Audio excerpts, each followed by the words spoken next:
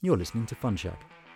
I'm Ross Butler, and today I'm speaking with Hendrik Brandis, co-founder and partner at Earlybird Venture Capital, one of Europe's best-known early-stage venture capital firms, with offices in Munich, Berlin and Istanbul. Hendrik is on the board of several very high-growth startups, including SimScale, Aven and Icer Aerospace. Hendrik is also an ardent supporter of European venture capital in general, and I think he makes a very convincing case. Hendrik, it's so nice to see you again. It's been too long. Catch me up on how things have been and how this year has been in particular for you and for Earlybird. Hello, Russ, and thank you very much for inviting me. I'm so glad to see you again and to have the opportunity to talk to you. Without any doubts, year 2020 will remain in our memories as a very special year. First of all, we've seen people suffering health-wise. We've seen business suffering. It was a very challenging year in the overall context. I must say, if I now take it personally, so I'm personally healthy and my family is healthy. And the same thing applies to Earlybird. We have seen surprisingly good resilience within the portfolio to the impact of COVID-19. We have actually lost one company in the context of COVID-19 out of a portfolio of more than 60 companies. We have a number of companies which were even more on the beneficiary side of the COVID-19 impact. We had some landmark exits this year. What is standing out is the sale of Peak Games to Zynga for $1.9 billion back in June. That has led to the largest single distribution we ever did to our LP. So we distributed this year more than $500 million. And we had two more exits, one distribution just made a week ago, and another will come as a Christmas present, I think on 21st of December.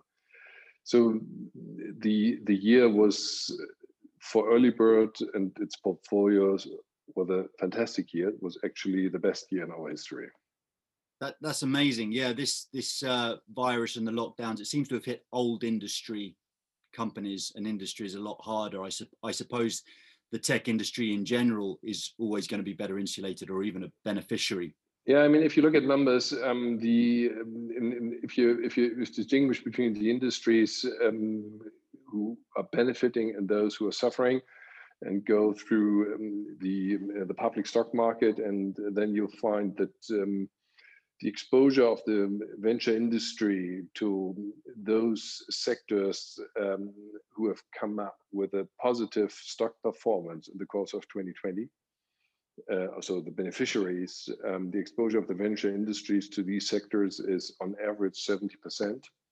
So that already suggests that the industry at large should be rather on the positive side, on the bright side, on the developments, and on the negative side. And if I now boil it down to Earlybird in particular, our exposure has been 76 point something percent. So we are even overly exposed to the benefiting sectors, which is also then reflected by the both NAV performance as well as DPI or cash distribution performance based on exits we could come up with during the year.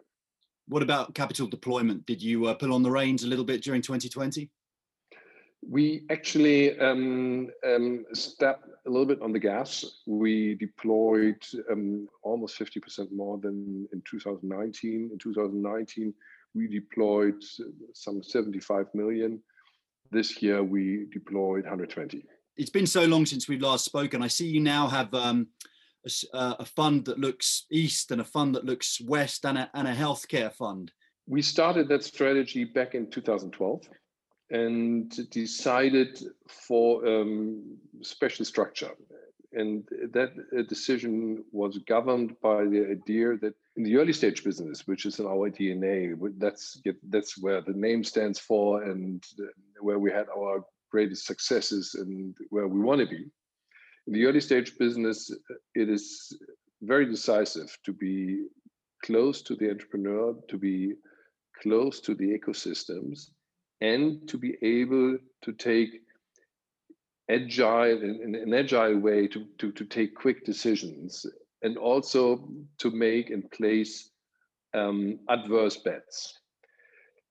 And if you think about these targets, which I think are decisive for successful early stage business, all these targets benefit from small entities, from small decision taking bodies close and to the ecosystems close to the early stage entrepreneurs.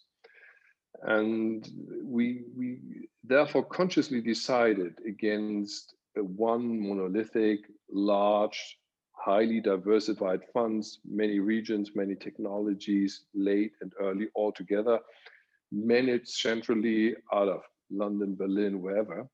And we said it's probably a good idea to split that up and come up with a family of funds with, if you want, a fleet of speedboats linked together, realizing the economies of scale with respect to sector expertise, network, admin functions.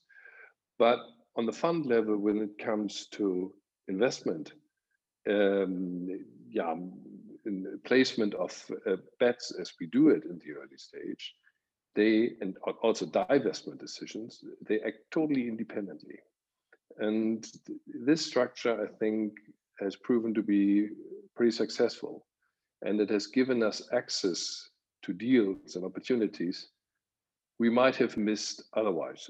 Think about UiPath as the currently single most successful investment in our portfolio. Our Digital East partners, and namely here Dan Lupo being a Romanian partner, met the founder Daniel Dines in a very early stage in Bucharest. And he chased him and convinced him to take the first million from Earlybird. Would that ever happen out of Berlin with a set of German partners, local German partners? Would we ever have intended respective tech events in Bucharest? Never. And so we've been close to the ecosystems in Eastern Europe. We've been locals, or we are locals there. And Dan was able to build a personal relationship to Daniel, which actually enabled us to do the very first investment in UiPath. Tremendous success. And there are many more examples. Another thought here, the larger decision-taking bodies get, the more likely it is that you end up with more mainstream investments, because you're looking for consensus in a larger partner group, even though if you do not vote unanimously, it is enough if there is a competent partner sitting in that investment committee and voicing his concerns. And it will more often lead to decline in investment than it would lead to that situation if that partner wouldn't be even in that committee. And the larger the committee gets, the more likely it is that there is somebody that who has concerns. And frankly speaking, there is no early stage venture investment where are not good reasons to have concerns. If it would be so clear that this is going to be the next unicorn, everybody and his dog would invest in that opportunity, but it's not clear. So there are good reasons to have concerns. And the larger the body, the decision-taking body is, the more concerns you will hear. And the less likely it will be that you take courageous conviction decisions. So I think this decentralized structure, specialized and close to the ecosystems with small, agile investment committees acting fast, courageously, being willing to place outsized bets has paid off. And we are very happy with that structure, and we will continue to manage it in that way. We have I think the two largest offices are Istanbul and Berlin, and in the second step, then Munich. We are in the Netherlands, we are in Switzerland, in Romania, as said before. So we are pretty far split out, and that allows us to stay, yeah, as I said, close to the ecosystems, close to the clusters, and close to the entrepreneurs, which is probably the most important thing. I completely agree with the way you couch the nature of entrepreneurial situations. Having taken a few risks of my own recently, there's always far more reasons not to do something than to do something when you're dealing with uncertainty. But that's not the nature of the game. So so it sounds like you have separate investment committees for each. Yes, totally separate, totally separate, totally independent. We have an investment committee for health. We have an investment committee for Digital East, Eastern European digital investments, and we have an investment committee for Digital West. And so you're only in the West. And I'm only in the investment committee of Digital West. I have absolutely no influence what my partners are deciding to invest in health or in Digital East, and vice versa. Where we meet then again is what we have introduced is what we call the Growth Opportunity Fund. This is a layer above all three early stage funds, which has the charter to pick up what we call the proven winners out of each portfolio at the stage where the respective early stage fund has reached its end of allocation.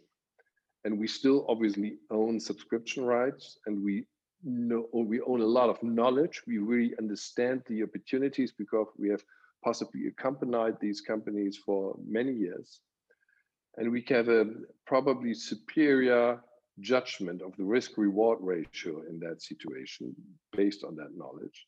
So we think we have an unfair competitive advantage in picking the best companies out of our own portfolio to provide follow-on funding in the growth stage. That is the charter of the Growth Opportunity Fund. This is actually, the current fund is already in its fourth generation, so we have done that since quite a while. And the pretty successful, returns are impressive. Fund run times are much shorter because the companies are already in the later stage. It runs 6 years instead of 10 years. And this investment committee is comprised out of senior partners from each individual fund stream. So there, the health and the Digital East and Digital West partners again meet to decide jointly which are the best bets throughout the entire Earlybird portfolio, regardless out of which technology and region they have evolved. And I guess there's a bit of built-in independence there, insofar as you're starting to see some private equity firms trading assets between their own funds, but using the same investment committee. But your growth fund, it sounds like, has a blend of people from across the two smaller funds, and therefore you've got people that are very attached to the asset, but you'll have other people that are not attached to the asset and able to make a decision. Exactly.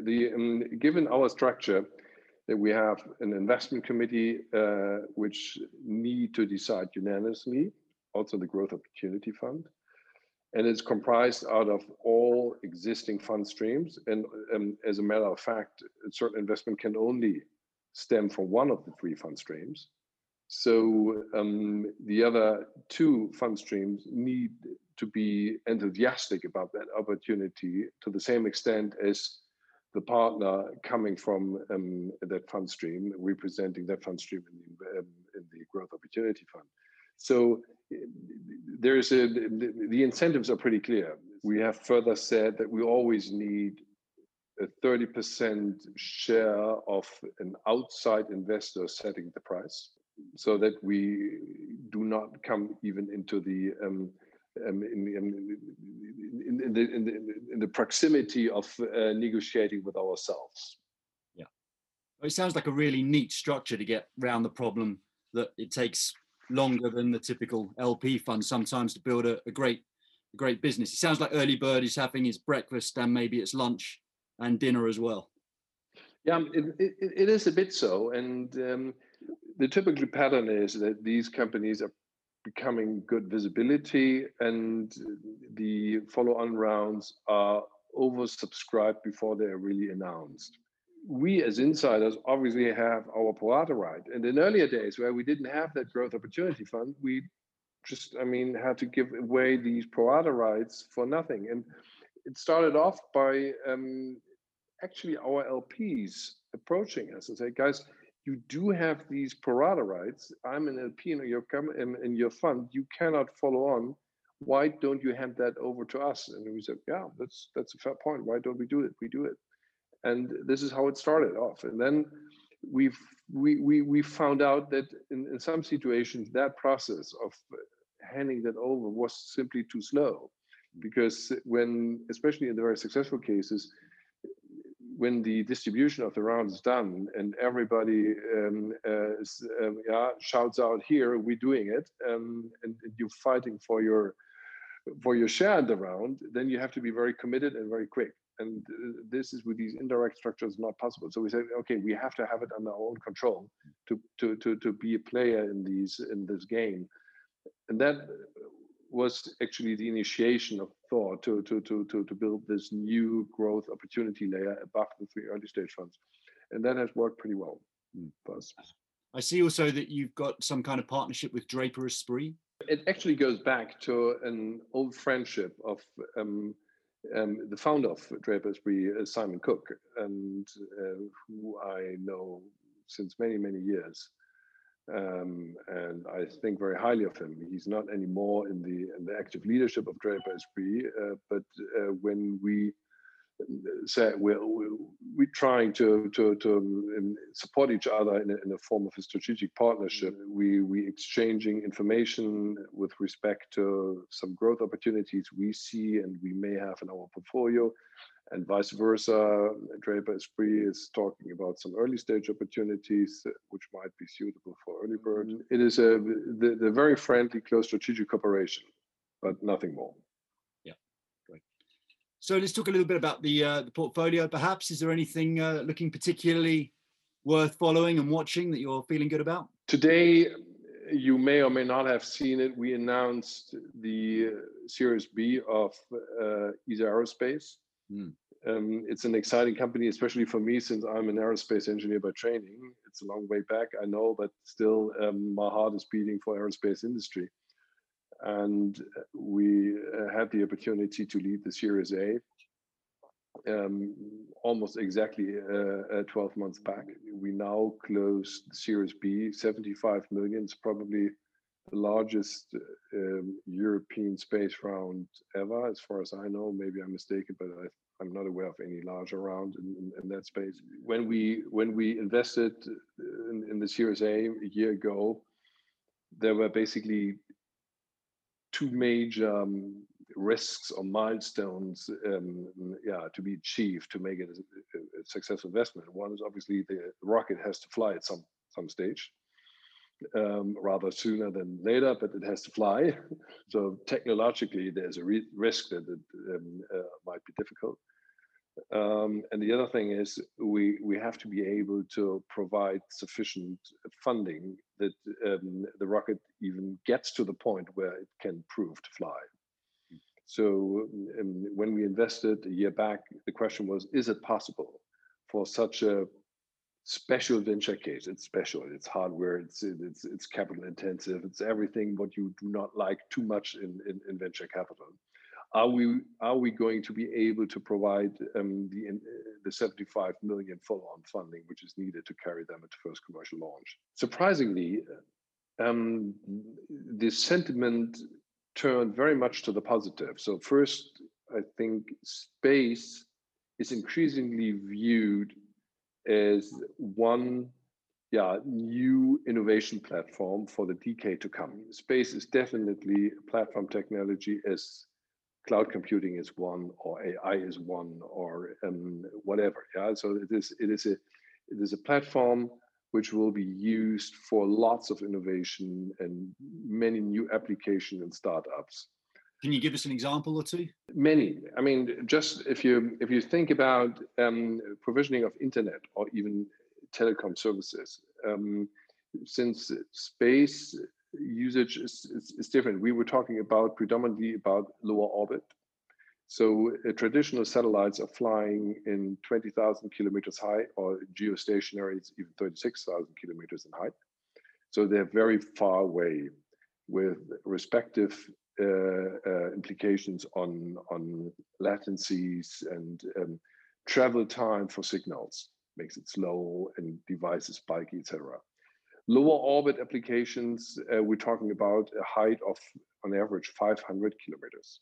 That's not far. Yeah, this is, I don't know, the width of England. In order to cover Earth, you then need swarms of satellites, but they're all very close.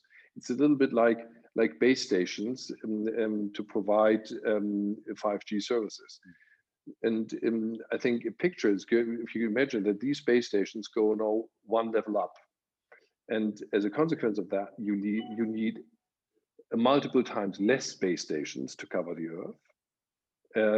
Even more so since the satellites are moving pretty fast. So they're surrounding the Earth in 90 minutes in the lower orbit.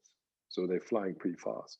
You need a couple of thousand, maybe 1,500, 2,000, I don't know, satellites to provide 5G coverage of the entire Earth. So this would then mean that there not infinite number of people who can use that service at the same point of time, but you will have 5G services at every rural area, how remote it can be, yeah, even in the midst of the Atlantic or on the North Pole. And the cost of such a 5G satellite swarm would be 5 billion. So that would probably be the cost of the lower part of England for 5G base stations. Yeah, so the efficiency goes. Or another example, take the example of autonomous driving and the importance of very powerful positioning systems. If you take the traditional GPS based on satellites in 20,000 kilometers in height, you have to be very accurate to come to probably a positioning close to 1 meter. This is very difficult, but that's a physical limit you can achieve. If you go to lower orbit, you can achieve accuracy as of 1 centimeter. And if you now think about autonomous driving and navigating on the street, a meter does make a huge difference. A centimeter not. Agriculture, observation, sensing differences, how plants are growing, where might be difficulties in identifying patterns. Also weather observation. So there's almost infinite number of new applications which become possible because of the fact that we're now talking low orbit. So this is amazing. I did see that release. Now, didn't one of the founders have something to do with Hyperloop? It's interesting because, as you know, my office is here in Munich, and I grew out of the Technical University of Munich, and this is a very reputable university with respect to aerospace. So actually the origination of the first rocket engines came out of Technical University of Munich. It has retained its deep knowledge and expertise in that area.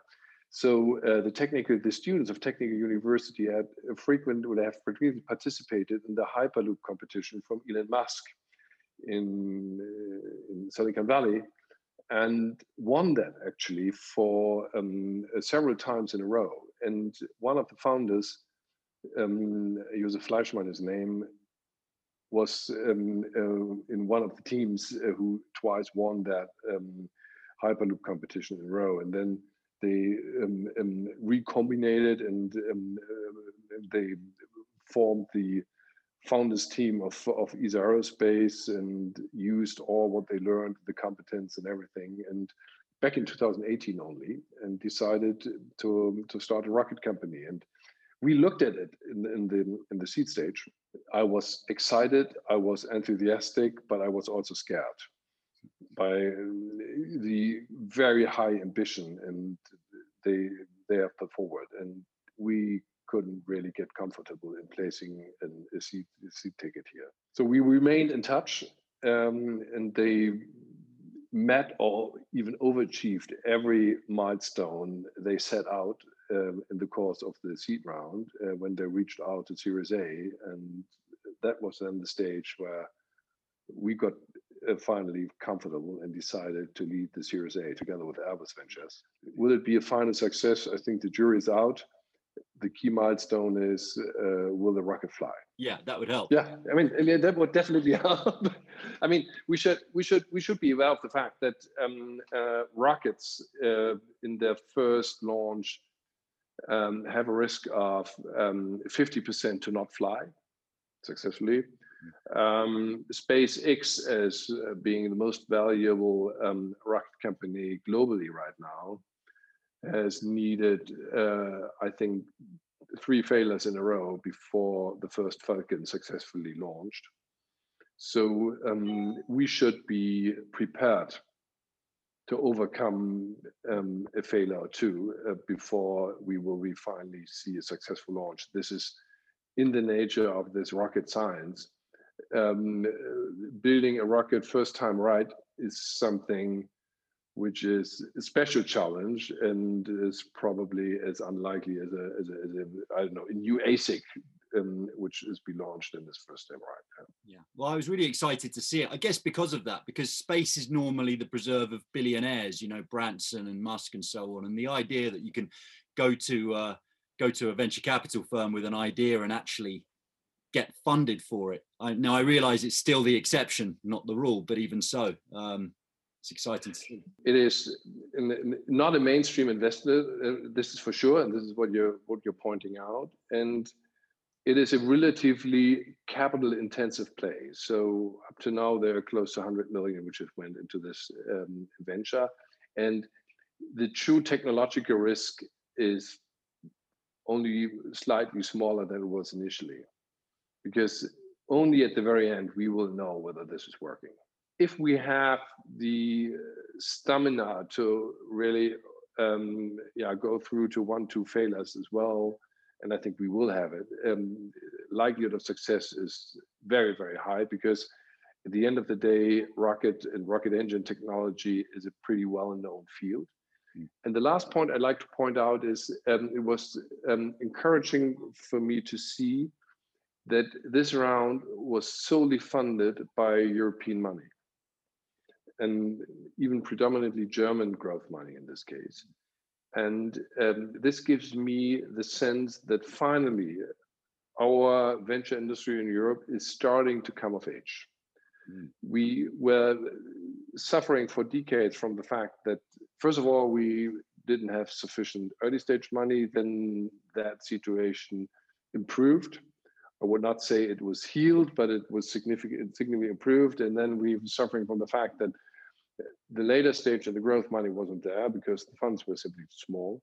And we now see a trend where also outside or adverse bets, but not mainstream bets, like either aerospace with a significant capital need can be funded purely with European money. And this, I think, is very, very encouraging, and this is new. Well, that's really great news. Is there the kind of the reverse threat now, which is that it sounds like Europe has its house in order to a degree, but outside of Europe, there are these a couple of, without naming names, colossal funds earmarked for global venture capital that can distort rounds and distract entrepreneurs with huge amounts of money. Is that distorting or disrupting your hunting ground? Not really, to be honest. It's more as a corporation and as a complementary service they provide, because they can provide bold bets, significant amounts, which are hardly to be found in Europe. If a 3 billion fund plays a 30 million bet, it's just 1% of the fund, and it can be easily decided. Maybe they don't even need a unanimously vote of all partners. If I manage a 300 million fund and I place a 30 million bet, I'm placing 10% of my assets, and I want to do, I don't know, a portfolio of 20.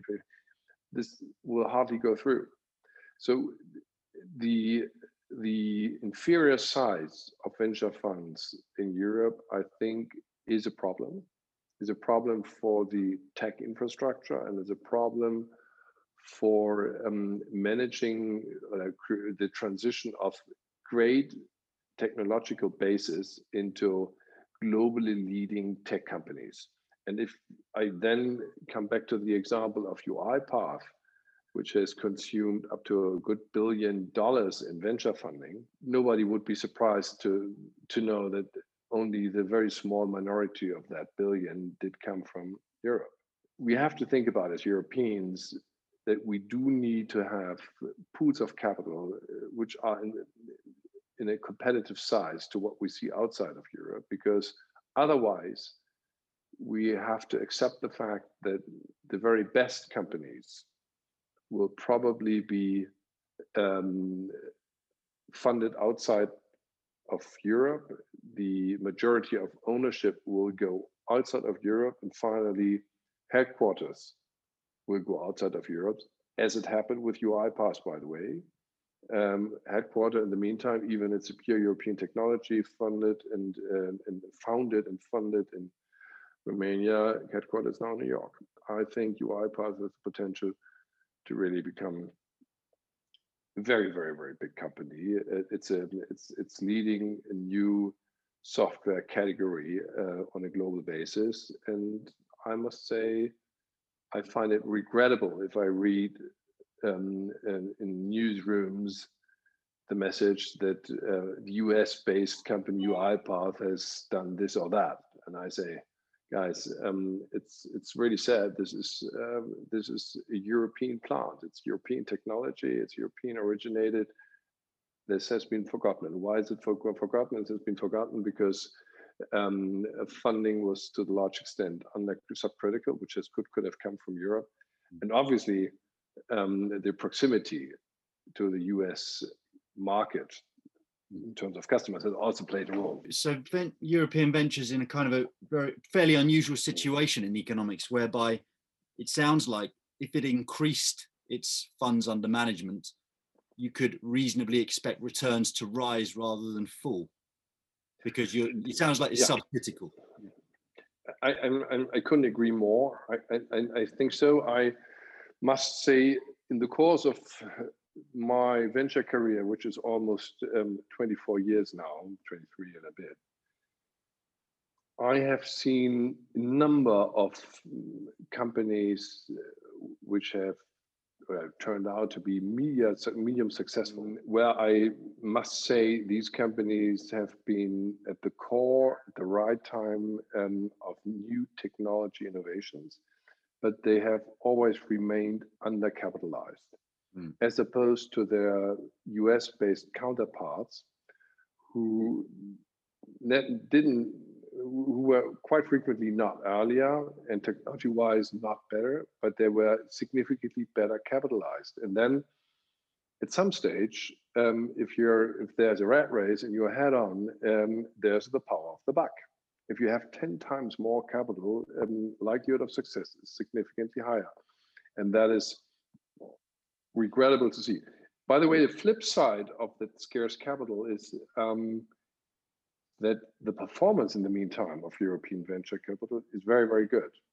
And obviously this goes back to the situation that a 300 million fund can be, a 5x on a 300 million fund is much easier than the 5x on the 3 billion fund. Yeah, sure. So do you want to mention anything in the portfolio that's perhaps slightly lower down the risk spectrum? We always have been pretty exposed to fin and insurtech. Yeah. But we're also engaged in the area of new mobility, some direct-to-consumer plays. And there's some interesting things coming up, and I must say I'm optimistic. It's not every company we are invested in will be successful. This is in the nature of the business, but on the other hand side, it is good to see that at the end of the day, every fund really don't only need one outlier, and if we have 2 or 3 of them, then it's just, fantastic. Think about a company like Ivan, which we invested 2 years ago, which have in the meantime probably is we have an investment multiple I don't know, 30x on it. So it's which one was that? Sorry, that's a Finnish company, Ivan. It is great to see that not only, I was saying that not only the venture scene, but also the entire venture and startup ecosystem is increasingly coming of age. So the quality of deal opportunity we see are definitely on average much superior than what we saw 5 years ago, and even more so than what we saw 10 years ago. So in a sense, with the growing size of the business, there are multiple reasons why returns should grow, and why our profession, I intentionally not call it a business, becomes more profitable and easier. So we were talking about the increasing amounts of follow-on capital to let us participate to a larger extent in the true winners. Second, what we see is we see a higher quality of the entrepreneurs, of teams. We see more repeat entrepreneurs. The larger the ecosystem gets, it's like a cluster. Yeah, it is a self-reinforcing cycle, and that again then help the venture funds to show better or good returns, which attract then even more money. So I do sense a very, very positive momentum, despite the fact that we're in the midst of the pandemic. Very positive momentum for the ecosystem, for the industry, and also for Earlybird in particular. I have a little bit of a hypothesis as well, and this struck me when I was looking at your portfolio, which is that to some degree innovation begets innovation. So the obvious thing is that the internet, but your portfolio, I can see that there's like tools to facilitate technical creation, whether it's simulations or data or whatever it is. And that's a very important point what you're making. I think this goes along with that drives a much higher scalability of businesses in a way. So, obvious thing is just, the advent of the internet, having global accessibility, be it information exchange, be it even distribution and sales. That's something which is definitely helping to companies to scale faster. If you think about blockchain transactions, the ability to close secure transactions on a global basis. You were talking about simulation. We have that investment SimScale, which allows to design prototypes and design products without having the need to build prototypes, because you can simulate basically the entire technical behavior, which is much more efficient, faster. It leads to better outcome because you can do more iterations digitally than you could do physically. It obviously accelerates everything. And I can go on and on. So what we observe is that the scalability of tech businesses is multiple times higher than it used to be. And then that is the intrinsic reason why valuations paid for tech businesses which have proven its scalability are so much higher than everything what we are used to see. And if you now think about what that means for our industry, this is an enormous afterburner for our performance, because in the first place, business in itself are scaling quicker. So they create, even if I apply the traditional multiples, everything is accelerated. I mean, valuation creation of more than 10 billion in less than 5 years have been unthinkable 10 years ago. Today, I can name you a number of examples, both in the US and Europe, where this is taking place or has taken place. And then on top of that, you have the anticipation of investors of this higher scalability, which encourages them to pay to do a forward pricing, yeah, to pay higher prices even earlier, so increase the multiples. So what we're seeing is you can either, is it a shrinkage of holding periods, or we see a much higher value creation in every individual deal in the same period of time. And I think this increasing scalability of tech businesses are the root cause for the increased performance in venture capital. This is where all goes back to. Do you want to tell me briefly about Vision Labs? I saw that on your website. I thought it looked interesting. Yeah, the discussion of immigrants has been omnipresent, especially in Germany, for the past years. After the famous quote of Mrs. Merkel in 2015, which has led to a significant stream of incoming refugees. And I think we all share the responsibility to help these people to get best integrated. And obviously, different people can provide and contribute different things, but what our profession is and what our competence is to support individuals, teams on their way from idea to entrepreneurship, and or to become a successful entrepreneur. And we felt, if that's our competence, let's try to contribute our share for the integration of immigrants, and by helping them to create their idea, to launch their idea, and to let that to keep that idea going. So that has led then to the Vision Lab program, where we lined up with a number of wonderful partners who all agreed to provide their services on a pro bono basis, starting with Bain consultancy, continuing with Google helping with online services. We partnering up with some media company, Handelsblatt Media Group, which is big in Germany, with Hering Schuppner as communication agency. We have Pellert and Partner as a partner here, as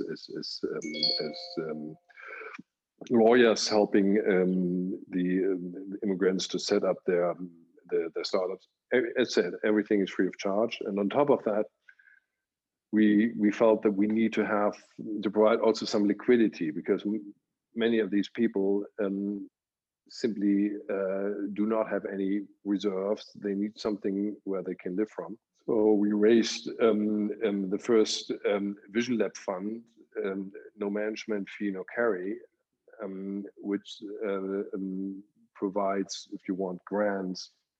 It's not really grant, because we do get some potential share in the business if needed for the fund, but it provides support to latent migrant teams, and getting some, not much in the first place, 25,000 euros, but it helps them to free up their mind and be fully dedicated for 6 months, or a 6-month program, with a structured program to which we'd like to run them through and help them to get from idea to launch in 6 months. But they can only concentrate if they have something to bite, and this is what we provide. And so we start now with the first batch as of January 1st, the first 10 teams. And I can't tell you to what that is going to lead. I'm very happy that we got all the past partners aligned. We got the funding. Most of the funding actually comes from my partners and myself here at Earlybird. So I'm very grateful that my partners are willing to put in some money in order to get that initiative going. And we will see. And if it's going well, we're hoping that we can spread out the news, and we find some more investors willing to contribute, and even more partners to bring a little scale into it. Well, Hendrik, that sounds wonderful. Well done for the initiative. Helping people to help themselves there's nothing more positive than that. So I didn't realize how new it was. So good luck with it, I guess. Thank you very much. Brilliant. Well, it's been really great talking with you, Hendrik. In fact, can I mention something that we're launching? Sure, please do so. We're in a day or so it'll be out by the time this is released. We're launching something called the Value Creators. So we've set up this tech platform whereby you go on, you punch in the name of someone you work with. It could be someone in your firm or some external advisor, someone in the venture capital ecosystem on the transaction side rather than the entrepreneurs. And it's someone that's done a really great job. Perhaps they don't get a huge amount of recognition otherwise, but they've really contributed to the value creation process. And all you do is you put their name in and you say, you've done a great job in 2020. It's been a difficult year, but you're a star. Then we quickly check consent with that person to make sure that they're okay being publicly praised, because they might be shy. And if they are, we send you a prompt to post that on LinkedIn, and then other people can agree, add their own comments. Yes, they really did do a fantastic job. And that's it. And then at the end of the process, which will run until mid-February, FundShack will aggregate all of the value creators in the venture capital world. And they might be, well-known figures like you, Hendrik, but they might be, people really in the back office that don't so often get a mention. And we'll give, make a little bit of a fuss of them. And then maybe people that get lots of, likes or endorsements, we might try and, do something with them on the show or something like that. But it's called the Value Creators. I'll send you the link. It's vc.fund-shack.com, and see if you want to get involved. Cool. Thank you very much. I'm looking forward to that. Great. Well, Hendrik, really, really great catching up with you, and won't leave it so long next time. Okay. Thank you so much, and all the best to you, Ross. And thank you again for inviting. You've been listening to the Fund Shack podcast. Make sure you subscribe and visit our website at fund-shack.com for many more video interviews. It's the private capital channel, alternative investment.